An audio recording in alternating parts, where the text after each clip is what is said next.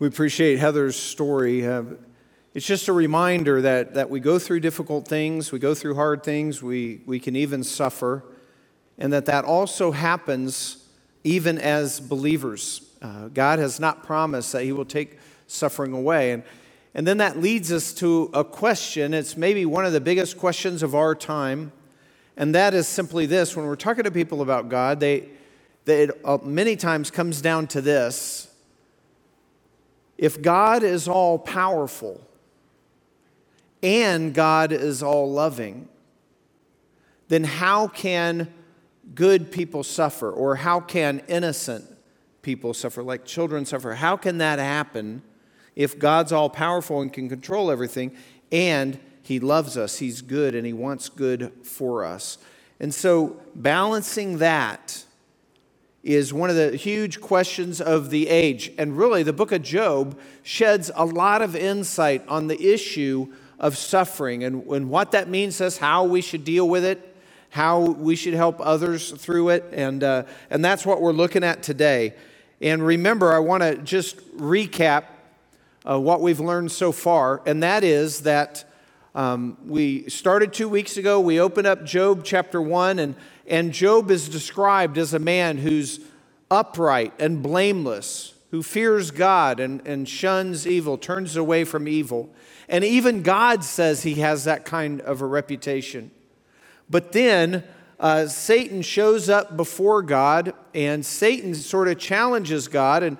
But God brings Job up and says, "Satan, have you considered my servant Job?" And then God sort of brags on how Job is upright, how Job's a good man. And then Satan responds to that by saying, "Well, sure, look what you've done for him. You've made him rich, you've blessed everything he's done, and even better than being rich, he has a great family. Look what you've done to him. If you took those things away, he would curse you to your face." And then Tim was telling us last week how that's exactly what happened. All those things were removed. God allowed Satan to do that, just didn't allow Satan to do anything to Job. And so in one day, Job lost all of his wealth. Everything was wiped out. And more tragically, he lost all of his kids, 10 children, all killed on the same day, the worst day of his life. And at the end of that day, Job still worshiped God, still kept his integrity.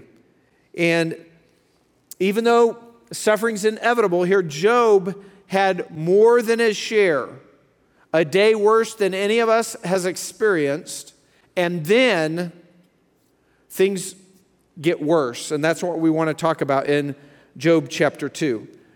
Satan reappears before God, and again we have this two pictures going on. Job doesn't know anything about what's happening in heaven. He's just living out his life, and these terrible things have happened to him. And so there was God said Job would remain faithful. Satan said he wouldn't, but he did remain faithful. And then Satan shows up before God again. All his holy angels show up. Satan shows up too. Satan is a created being, a fallen angel, an angel who rebelled against God, and we think took a third of the heavenly host with him in that rebellion. And he's the accuser. Actually, there's an article every time the word Satan appears in this chapter. The Satan, or in Hebrew, the Satan. Satan, he's accusing believers. But God limits his power. But again, God mentions to Satan, God brings up Job again. And again, Job doesn't know anything what's happened to heaven. All he knows is he's going through a terrible time. And we're going to pick it up in Job chapter 2, verse 1. And you'll find that in page 519 if you're using the Bible from the chair rack in front of you. But here's what it says. Again, there was a day when the sons of God came to present themselves before the Lord.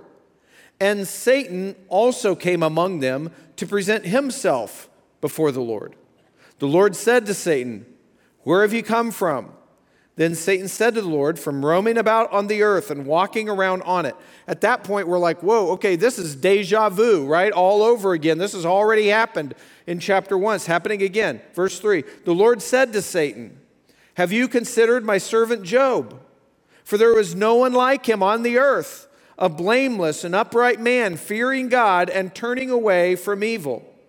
And he still holds fast his integrity, although you incited me against him to ruin him without cause.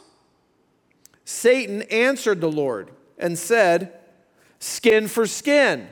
Yes, all that a man has, he'll give for his life.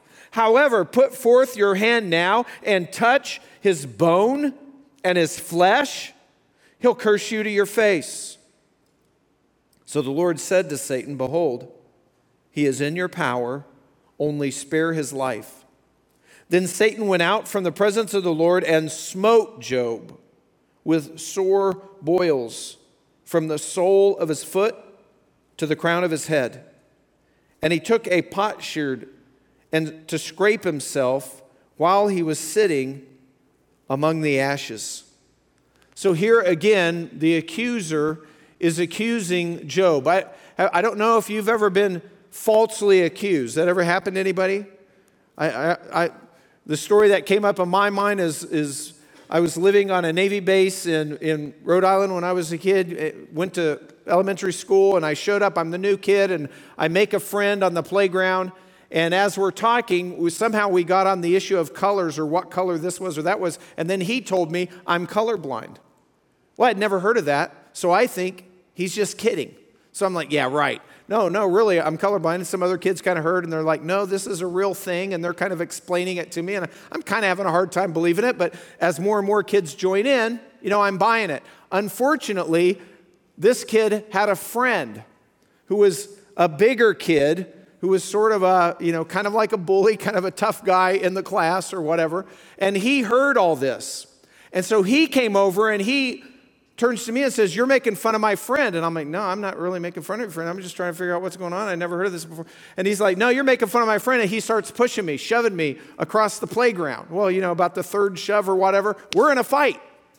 And next thing and by the way, I am totally outclassed here. I don't stand a chance, but you're being shoved all over. What difference does it make? But anyway, he throws me into a chain link fence, and this particular fence was broken. It had a barb sticking out of it, and that barb caught me right below my eyebrow and opened me up. So, it just luckily didn't get my eye, and I'm bleeding, so it bleeds down through my eye. Can't see through that eye.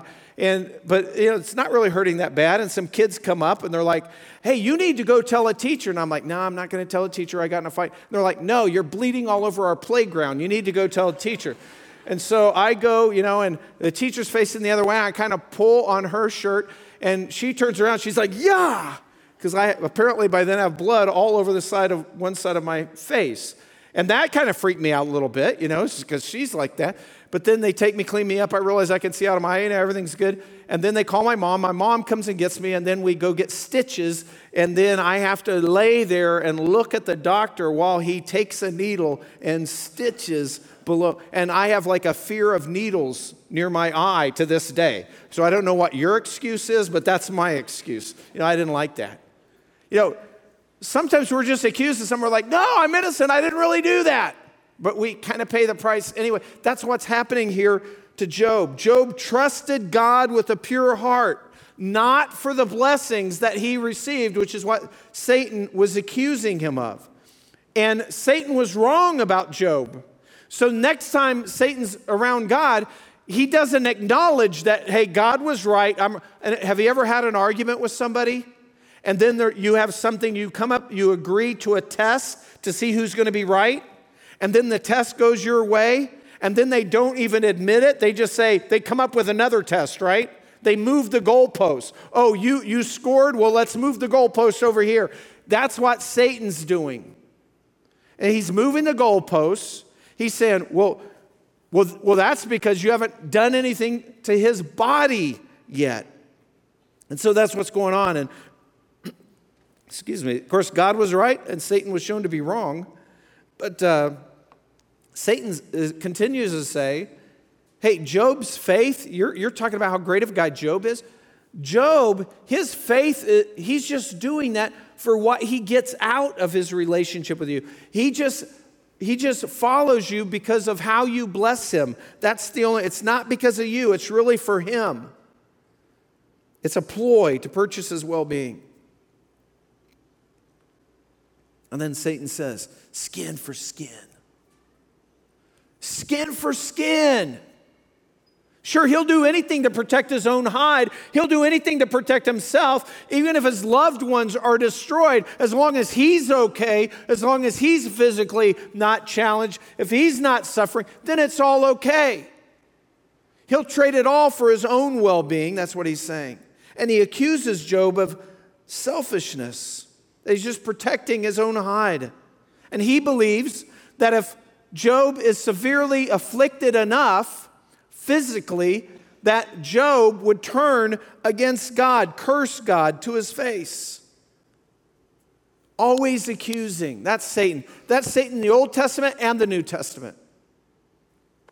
I know a lot of us as believers, we think, hey, I don't want to have any enemies. I just want to live my life, and I want to get through life and not have any enemies. I'm telling you, you have an enemy. If you're a believer, you have an enemy. If you're not a believer, you have an enemy. And if you live like a believer, you're going to have more enemies. That's just the way it is. Satan is our accuser. And here the contest between God and Satan over Job's integrity intensifies now to a new level. And Job, who's lost all of his wealth in one day, and as I said, more tragically, his family, now it gets even worse. Job's suffering increases even more. So even though God rejects Satan's reasoning, he allows Satan to inflict this suffering onto Job, although he still limits him that he couldn't take his life. But God's confidence in Job continues. And without a moment's delay, Satan is all over Job. And he inflicts him, and we don't know exactly, we can't really tell from the text exactly the malady or how many things are affecting Job, but he ends up with painful boils from the top of his head to the sole of his feet. And so he's in agony. Now, we don't know what that is, but through the entire book of Job, Job and his friends keep referring back to some of the things that Job is suffering with physically. And so there's a list of them that you can get out of the book. So I just want to read a description of what Job is suffering with. It says this: itching, disfiguration, discharging of pus-filled sores that scabbed over, cracked, and oozed, sores infected with worms, fever with chills, darkening and shriveling of his skin, eyes swollen and weeping, diarrhea, sleeplessness and delirium, choking, foul breath, emaciation, excruciating pain in his whole body. And some of you go, that's how I woke up this morning. Yeah, I felt just like that. It was early. Yeah. He's suffering like we don't understand what suffering is. And the question is, how would you react? How would you react if you lost everything, and when it came to your family, you sort of lost everyone, and then you suffered physically? How would you react? How would you handle that? And by the way, we're talking about this, and I understand some of you are suffering like this now. Maybe not quite to this extent, but you're suffering physically. And we have Lynn Sawyer back there, first time back, who's struggling with cancer. We have several of our people. Don't mob her, by the way. She's just back there. I think she was going to remain anonymous. I didn't do that. All right. Anyway, whoops. People are suffering all the time. And the question is, how are you going to respond to God when things go bad? Because the text here tells us what happens to Job. Job is like totally humbled by all this. And the text says he leaves the city. He's kind of a rancher guy, but he actually lives in a village. He goes outside the village walls. He goes to the trash dump where they burn all the trash. He sits down in the ashes of the trash dump, and then he picks up a broken piece of pottery that's sharp, and he starts scraping the pus-filled boils off of his body, head to toe, scraping them off. Maybe to get some relief from the itching or just to get rid of them. He's just scraping them off. It's bleeding. He's sitting there in ashes. I mean, he is in a world of hurts. I don't know if you've ever hurt like that. I remember once when I was at a Bible college. I'd graduated from college and went to this state university, went to this Bible college in Missouri. And while I was there, just one year, I was working in the evenings, and I was working in a cramped banking office that was actually in a grocery store, and it was just kind of a tight fit, and I reached behind me. You know how you just do something simple and it causes you pain? I reached behind me, and I popped a rib out of joint, and that hurt, and I couldn't breathe, I couldn't move, I couldn't do anything, and so I went to my car. It was closing time, got myself laid down at my dorm, and I'm just hurting. There's nothing I can do to not hurt. Breathing hurt. And then the next day, same thing. I couldn't sleep. I get up in the morning, I'm just hurting. That's all I could think about was my pain. Like I can't breathe. I can't talk well. I can't move. I can't do anything. I can't sit still and it not hurt.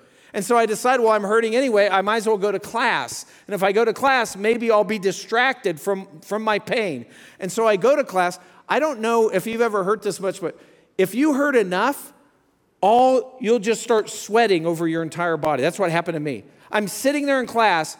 I'm in so much pain that it's like every pore in my body just starts sweating. And then I sweated so much, I left a puddle of sweat underneath the desk when I got up at the end of the hour. And I'm like, well, I can't do this anymore. It was terrible. And then I remembered there was like a chiropractor a block away. I'd never hardly even knew what a chiropractor was. I get myself in my car, drive over there. It's closed. I bang on the door because I see a car there, and I'm desperate. The guy comes. He's actually the doctor. And he answers the door, and I'm like, I messed up my back. And he's like, all right, come on in. And then he walks me to a table that's upright, and then he flips me down, and then does a few things to me, and all of a sudden I can breathe. I mean, it's still like it's sore, but it's like the intense pain gone. I'm a sweaty mess, but it's like, whoa, I feel better. You know, Job is experiencing this level of pain from his head to his feet. And it just goes on and on. And when you feel, sometimes you're just totally distracted by your pain. You can't think about anything except for your pain. You're just wanting relief from your pain. That's what Job's going through. And God allows Job's faith to be tested to its innermost core.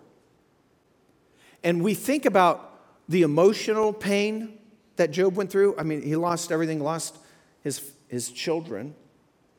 And now his health is gone, and what that would have been. But I think there's also a spiritual aspect to his pain, because that, I think, is kind of what happens to us. When we follow God and we go through pain like that, you know, we start wondering, God, why is this happening?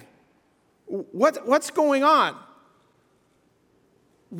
How can this be? When's this going to end? When will this be over? You know, and then it's not just about our pain anymore. It starts kind of impacting our relationship with God. Now, for me, because I have not experienced the pain that many of you have experienced, the pain I've experienced in my life, it sort of drives me to God. But I think for some people, or maybe if the pain is more intense, I don't know, for some people it can drive people away from God. There's a spiritual dynamic to the suffering that Job is going through. He feels abandoned by God. That's how people feel. God has left me. God's abandoned me. God's not with me anymore. God doesn't care. But that is never true. If you're a believer, Scripture says God will never leave you, never forsake you. He will always be there for you. No matter what you go through, He's not leaving. He's never abandoning you. Scripture tells us that. God cares. And then what Job cannot possibly understand is that God is using this suffering for His purposes, one of which is just to help us today. And then Job, after going all this, now his health has failed. He's suffering in his body. And then things get even worse. Next thing we know in the story is Job has a wife, which we kind of figured out.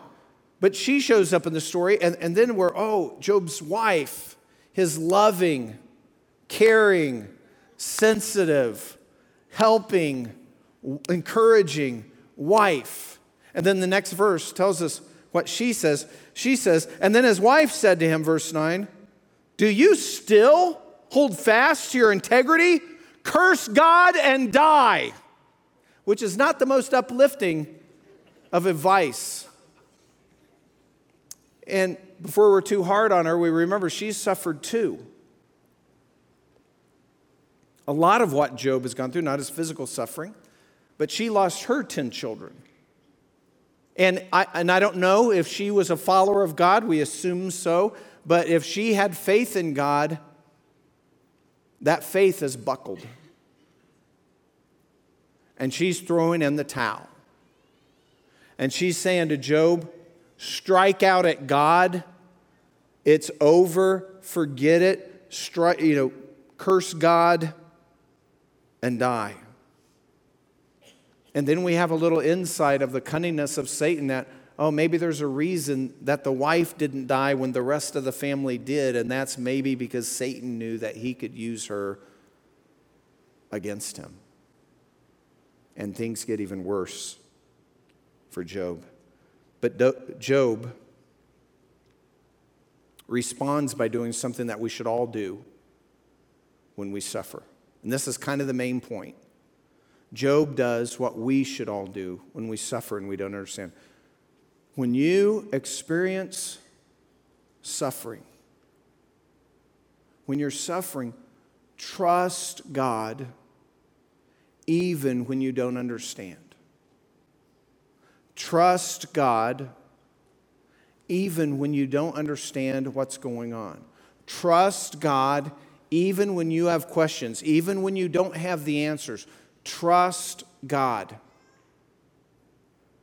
That's how we should all respond. And that's what Job does. He rebukes his wife, and he kind of shows how he's totally bought into God's will for his life. Here in verse 10, the next verse, but he said to her, you speak as one of the foolish women speaks.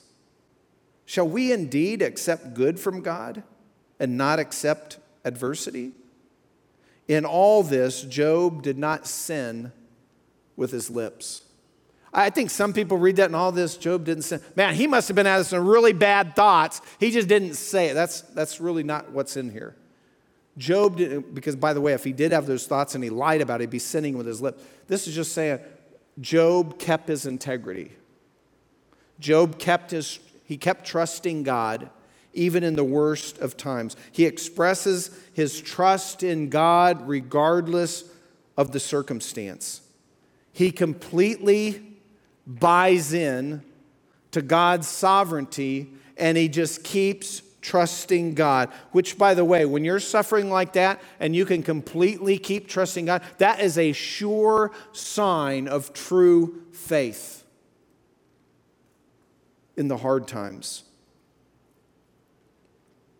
Because every temptation, every trial, every time we suffer, along with suffering comes the temptation to turn away from God. But it also brings an opportunity where we can trust God in the hardest, most difficult times in our life. And when we do that, we demonstrate our faith to people all around us. We demonstrate the depth of our faith to a world who's wondering about God all around us. And so how to respond when we suffer? What do we do? Lay it out for me, Kevin.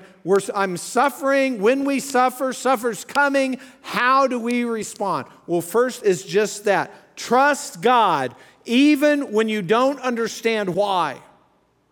Trust God even when you don't understand what's happening, even when you have questions.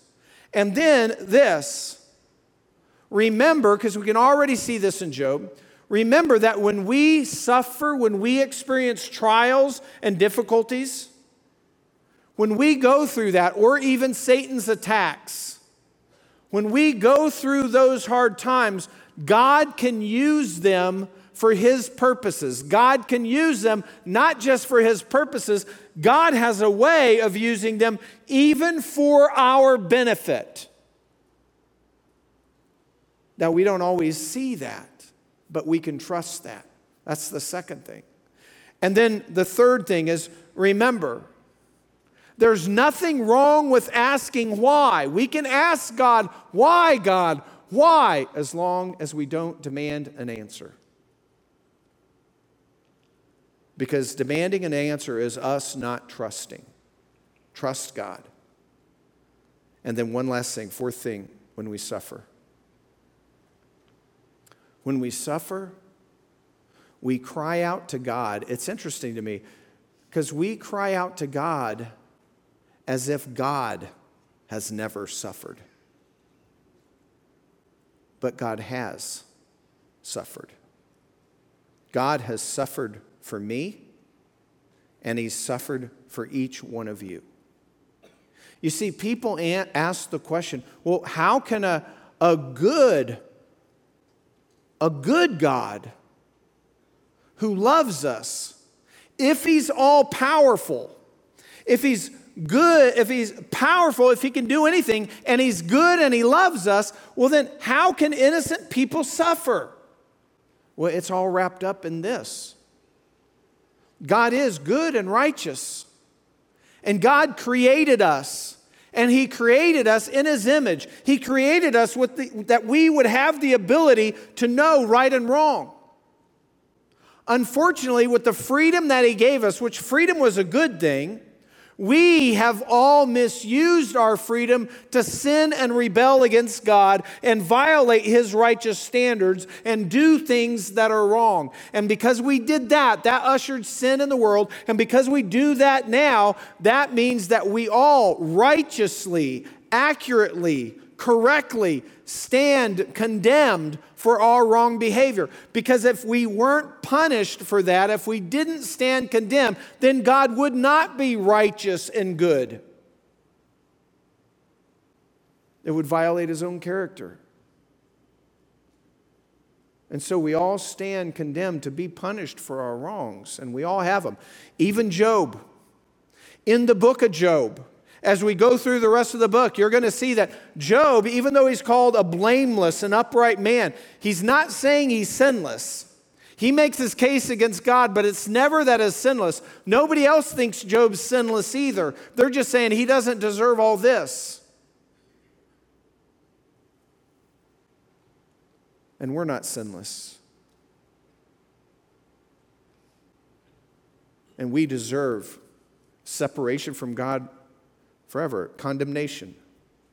But God is not only holy and good, God is also loving, and because of that, God made a way. He allowed His one and only Son to come to earth, clothe Himself in humanity, and voluntarily allow Himself to be tortured to death on the cross, to allow His own creation to inflict pain,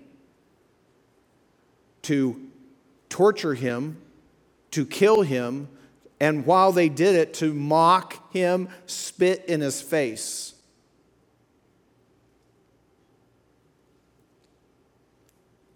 And because of that, if any of us would admit our sin and see Jesus for who he is and what he did for us, that he took our place. He was our substitute. He paid our sin penalty. He did that in love for us.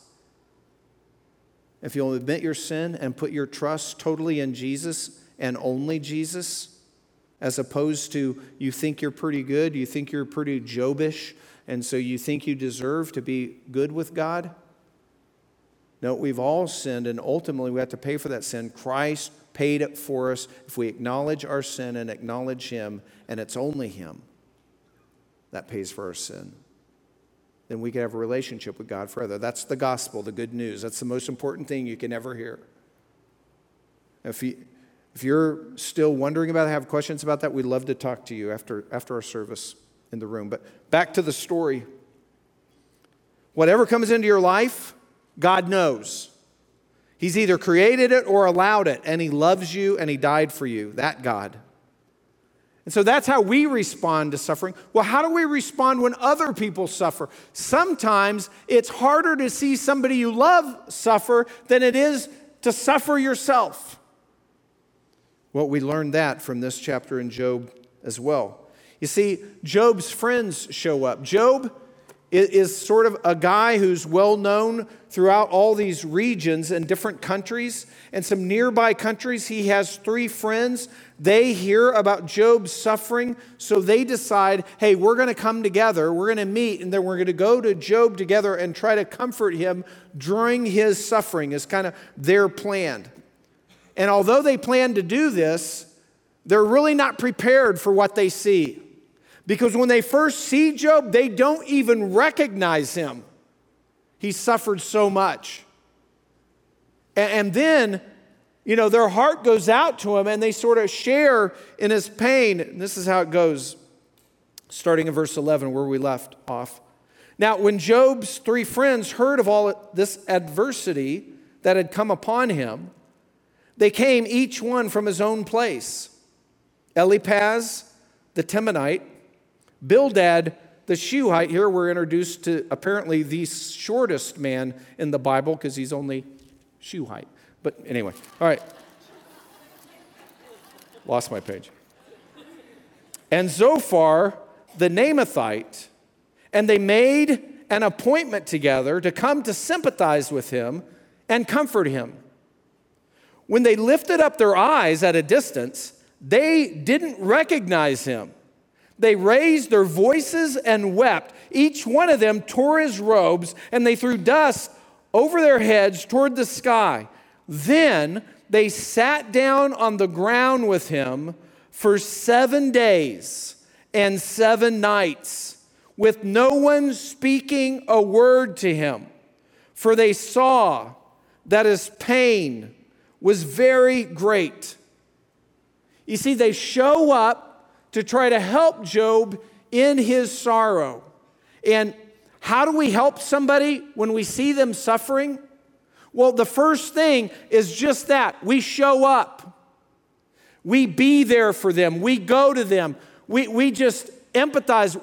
We come to them just to let them know, hey, I love you. I care for you. I'm here for you.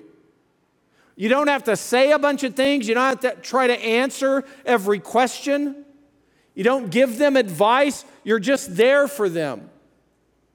That's what we learn. That's the good part of what happened here. They come and they share life with him.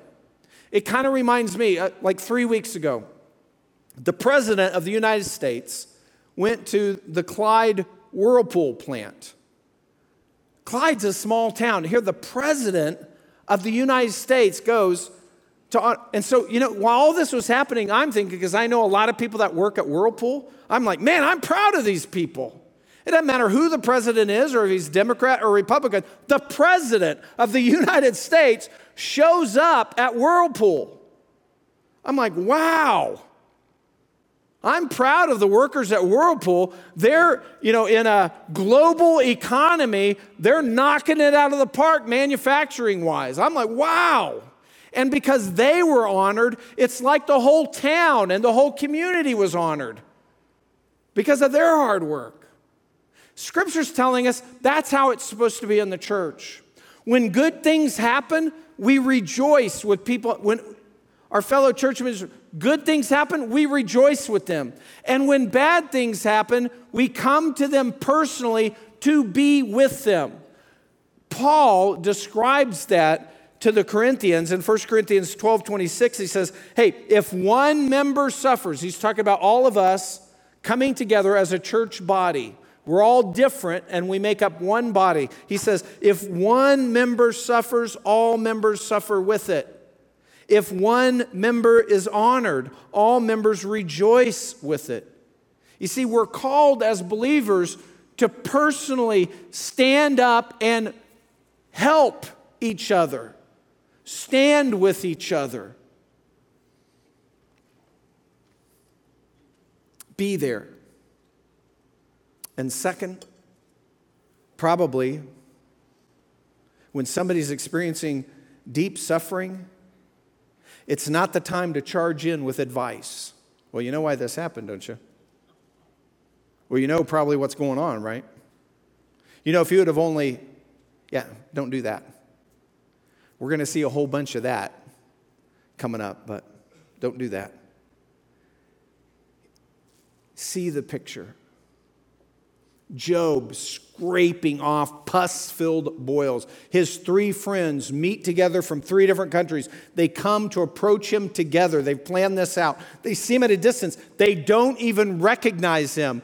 They start going into deep grief. They go with him to the trash dump. They sit down with him. They throw dust into the air, which is just an ancient way of showing grief. And they sit with him for 7 days and 7 nights without saying a word. In the meantime, the whole village is showing up during the day to see what's happening with all the big wheels around, and they're all kind of standing on the outskirts wondering what's going to happen. And then after 7 days, and nobody says a word, the friends don't say out a word out of respect for Job. And then after 7 days, like a thunderclap, Job speaks. What will he say? How are they going to respond to it? We'll find out next week, because it's interesting how that goes. But before next week, 3 things I want you to remember. First of all, if you don't have that relationship with God that I'm talking about, if you've never come to a point in your life where you've recognized that you've offended God, you've done wrong, that you're a sinner like the rest of us, and that God not just loves you with action, loves you with suffering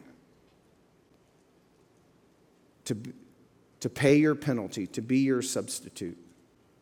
If you don't have that down, if your trust is not in Christ and Christ alone, what he did for you on the cross, then we would love to answer any question that you might want to ask in room 1 just in a couple minutes as we close. After we close, love to talk to you.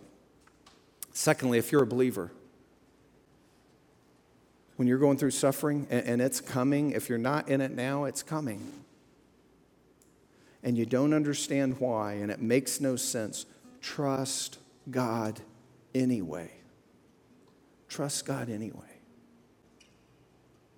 And if you know somebody who's suffering, third, if you know someone's suffering, just be there for them. Just show up for them.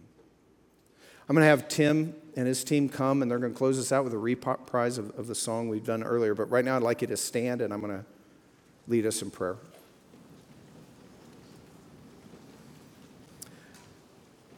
Father in heaven, we thank you for your goodness. And Lord, we thank you that you loved us so much that you were willing to suffer, and your Son. That you were willing to let him come, and he was willing to do it. To pay our price, to be our substitute, that greatest gift. God, we thank you for that. And Father, if there's anybody here who doesn't have a firm grip on trusting in Christ alone, Lord, we pray that you would draw them to yourself and help them know you, and help us to help them to know you.